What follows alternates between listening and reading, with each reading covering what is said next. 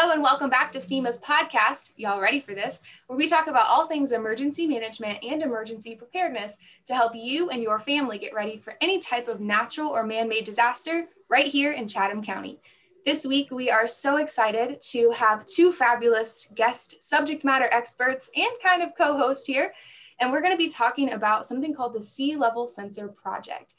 This is an amazing project. I'm so excited to be able to bring this to you all today. It actually started, and I'll let the experts explain the in-depth piece, but it actually started with SEMA, Georgia Tech, and the city of Savannah, trying to understand a little bit more about flooding that's going on in our community. So with me today, I have the Assistant Director of SEMA, Randall Matthews, and I have Russell Clark, who is with Georgia Tech. So welcome, you guys. Thank you for being here. Thank you. It's great to be here. Yes, awesome. All right, so Russ, let's go ahead and get started with you and give us a general overview of this project, how it started, and kind of what the main purpose of it is. Yeah, it's a fun project, quite frankly, that has been a great focus for our work for the last going on 3 years now. And the whole idea is to understand more, have more information about what's going on with flooding in our community at a hyper local level, as close to where people live and as close to the specific communities as we can get. And it was really inspired by or motivated by the hurricanes of the last 5 years, really, but especially our experience with Matthew and Irma, and how the flooding, local flooding, was so dramatically different from those two events, one being more of a rain event, one being more of a wind event, and how the visibility we had from the limited water level gauges at Fort Pulaski, while they've been fantastic as a long-term evaluation of water level monitoring on the Georgia coast for close to 100 years now, that's just one point of reference, and we didn't know what was going on in the Vernon River and in the marshes near Skidaway and near Tybee and farther south, especially as we get to the Ogeechee and what have you, and farther upriver.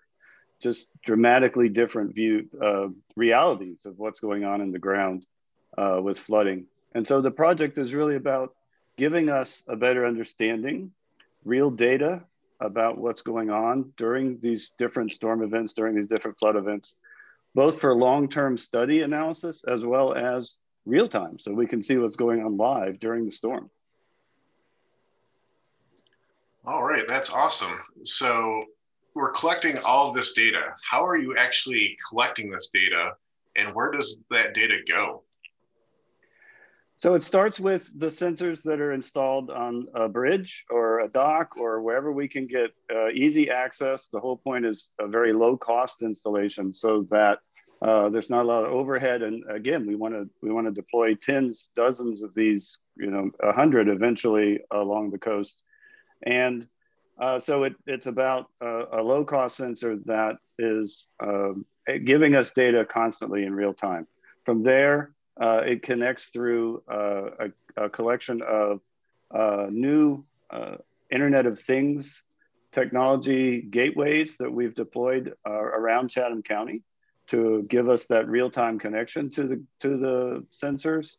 And so we've got about a dozen of those gateways deployed on different infrastructure, lift stations, and city and county buildings around the county. But and that ultimately links the data, sends the data up to the internet, where it can be collected on servers that we host at Georgia Tech, others that are hosted in the cloud through services like Amazon, so that we have some redundancy.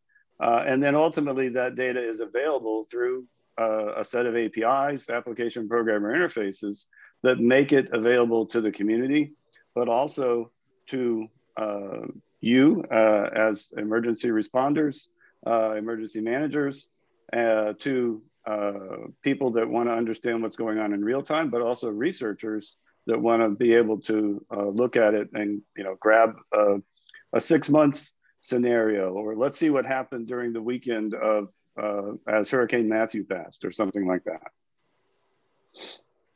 Wow. So it seems like it might have a lot of different uses. So I know research is one component. Randall, some of our listeners may be wondering, why in the world is SEMA involved in this? What could emergency management use this data for, and why are we engaged in a project like this?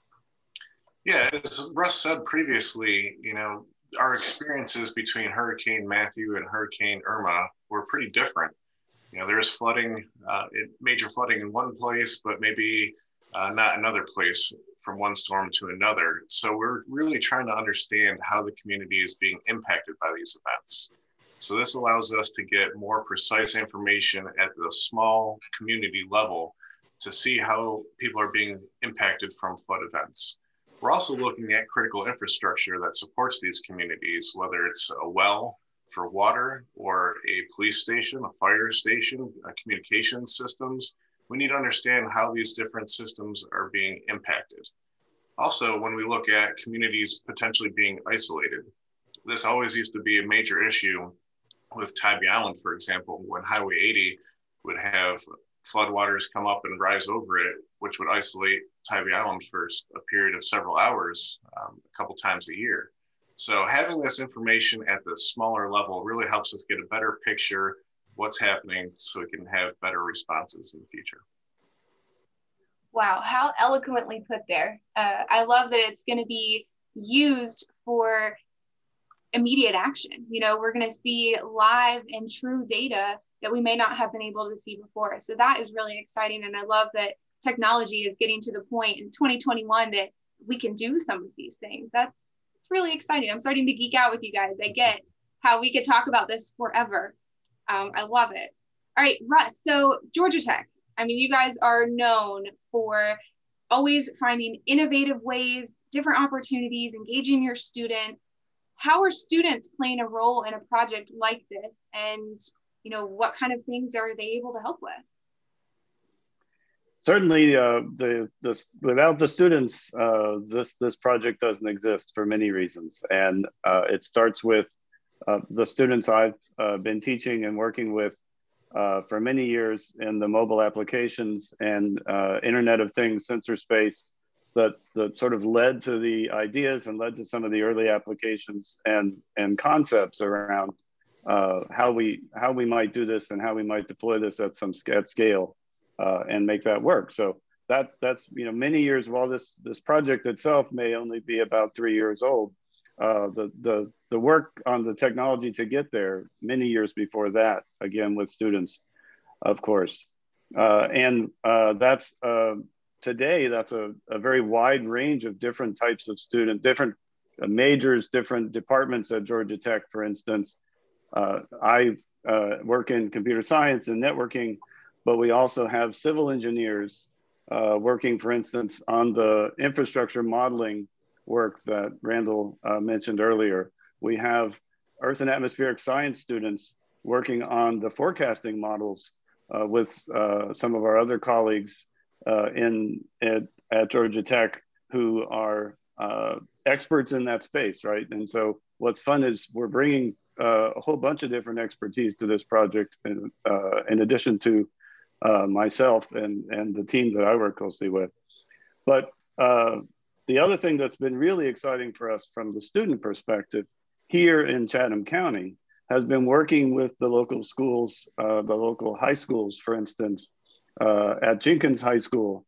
One of the teachers there engaged with us very early on with the project, Mr. Tom Mady, and brought his students into the project. And through the last couple of years, they've actually been assembling the sensors that were installed on the bridges here in the county. And so, if you drive over a bridge on Highway 80 or any number of other local bridges around town, or a dock there where you see one of these sensors installed, it most likely was assembled by a high school student here in Savannah. And in several cases they're proud of this work. They signed their names to the inside of the box because they're excited to be part of this project, as we are excited for them to be with us. So very rewarding part of the project has been the student engagement. Wow. That's really incredible to be able. Could you imagine being a high school student driving over a bridge with their friends or with their family saying, I contributed to this. I am able to help make a more resilient community because of work that I did. Like I didn't have that opportunity in high school. That's amazing. Yeah, nor did I, but we're excited to provide it. And this summer, we're going to be continuing that. Of course, some of this hands-on work was disrupted a bit over the last year as school delivery changed, but this summer we'll be continuing that work. We're going to have interns. We're going to have summer camps here in Chatham County. And of course, when the schools kick off again in the fall, we'll be continuing to work with those students on whatever the next generation of sensors might be. And that's the fun part is this is evolving. This is sort of cutting edge technology. We're figuring out, we're learning a lot as we go. And we certainly expect that we'll still be upgrading and installing sensors for years to come, but that those will be much improved based on the work that the students have done. Oh, that's great. So we've been working a lot to improve access to flood information throughout the county. We have currently about 50 sensors right now just in Chatham County. So what's the next steps moving forward? How do we expand? Where are we going next? The community has told us, we've asked the community where the concerns are primarily and working very much hand in hand to decide where to go next. And we do have some specific infrastructure along, for instance, the Vernon River corridor where we don't have quite enough monitoring yet. We'll be adding that this summer. But the other big request and big need has been looking west, looking inland, if you will, at some of the more drainage, rain-focused infrastructure, maybe not as prone to tidal flooding, but as we've seen here recently, especially on the Ogeechee and Western Chatham, very prone to flooding due to heavy rainfall. So having better data, better understanding about what's going on in that part of the county is important and will be part of our focus, is part of our focus this year, as well as looking to the rest of the Georgia coast and partnerships that we're working on with other locations such as with the city of St. Mary's and Camden County to look at doing some monitoring there.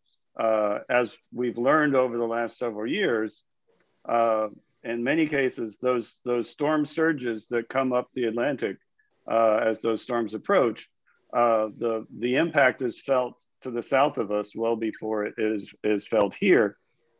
We'd like to get that information real time as well so we can see what's coming. And so it will benefit us here in Chatham to have that infrastructure more widely deployed.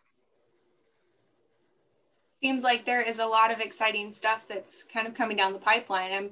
I'm pretty pumped about it. And I will say, Russ, you said something that I loved, and that is this explanation that tidal flooding and inland flooding are very different. And I feel like a lot of people don't understand the difference between them. They think flooding is flooding. Not quite. And tidal flooding is very different in that it's typically associated with a storm, and inland flooding, you can see like flash flood warnings and things coming down from the sky. Very fascinating stuff. If that interests you, listeners, stay tuned, because you guys, we're getting ready to get into hurricane season edition, and we will be talking about it. Very exciting stuff, at least to me, and I know to this group. Russ, to get ready to wrap up, if our listeners are super pumped like we are about this project and they want to know more and or they want to help, what's something that they might be able to do to be able to get engaged? Well, first you can go to our website at sealevelsensors.org and see more about the project, sign up for a mailing list, check out the dashboard where you can look at the real-time data for around the community. It has a map where you can find some of the sensors. But the other thing is help us to see be our local eyes and ears on the ground to understand what's going on with flooding.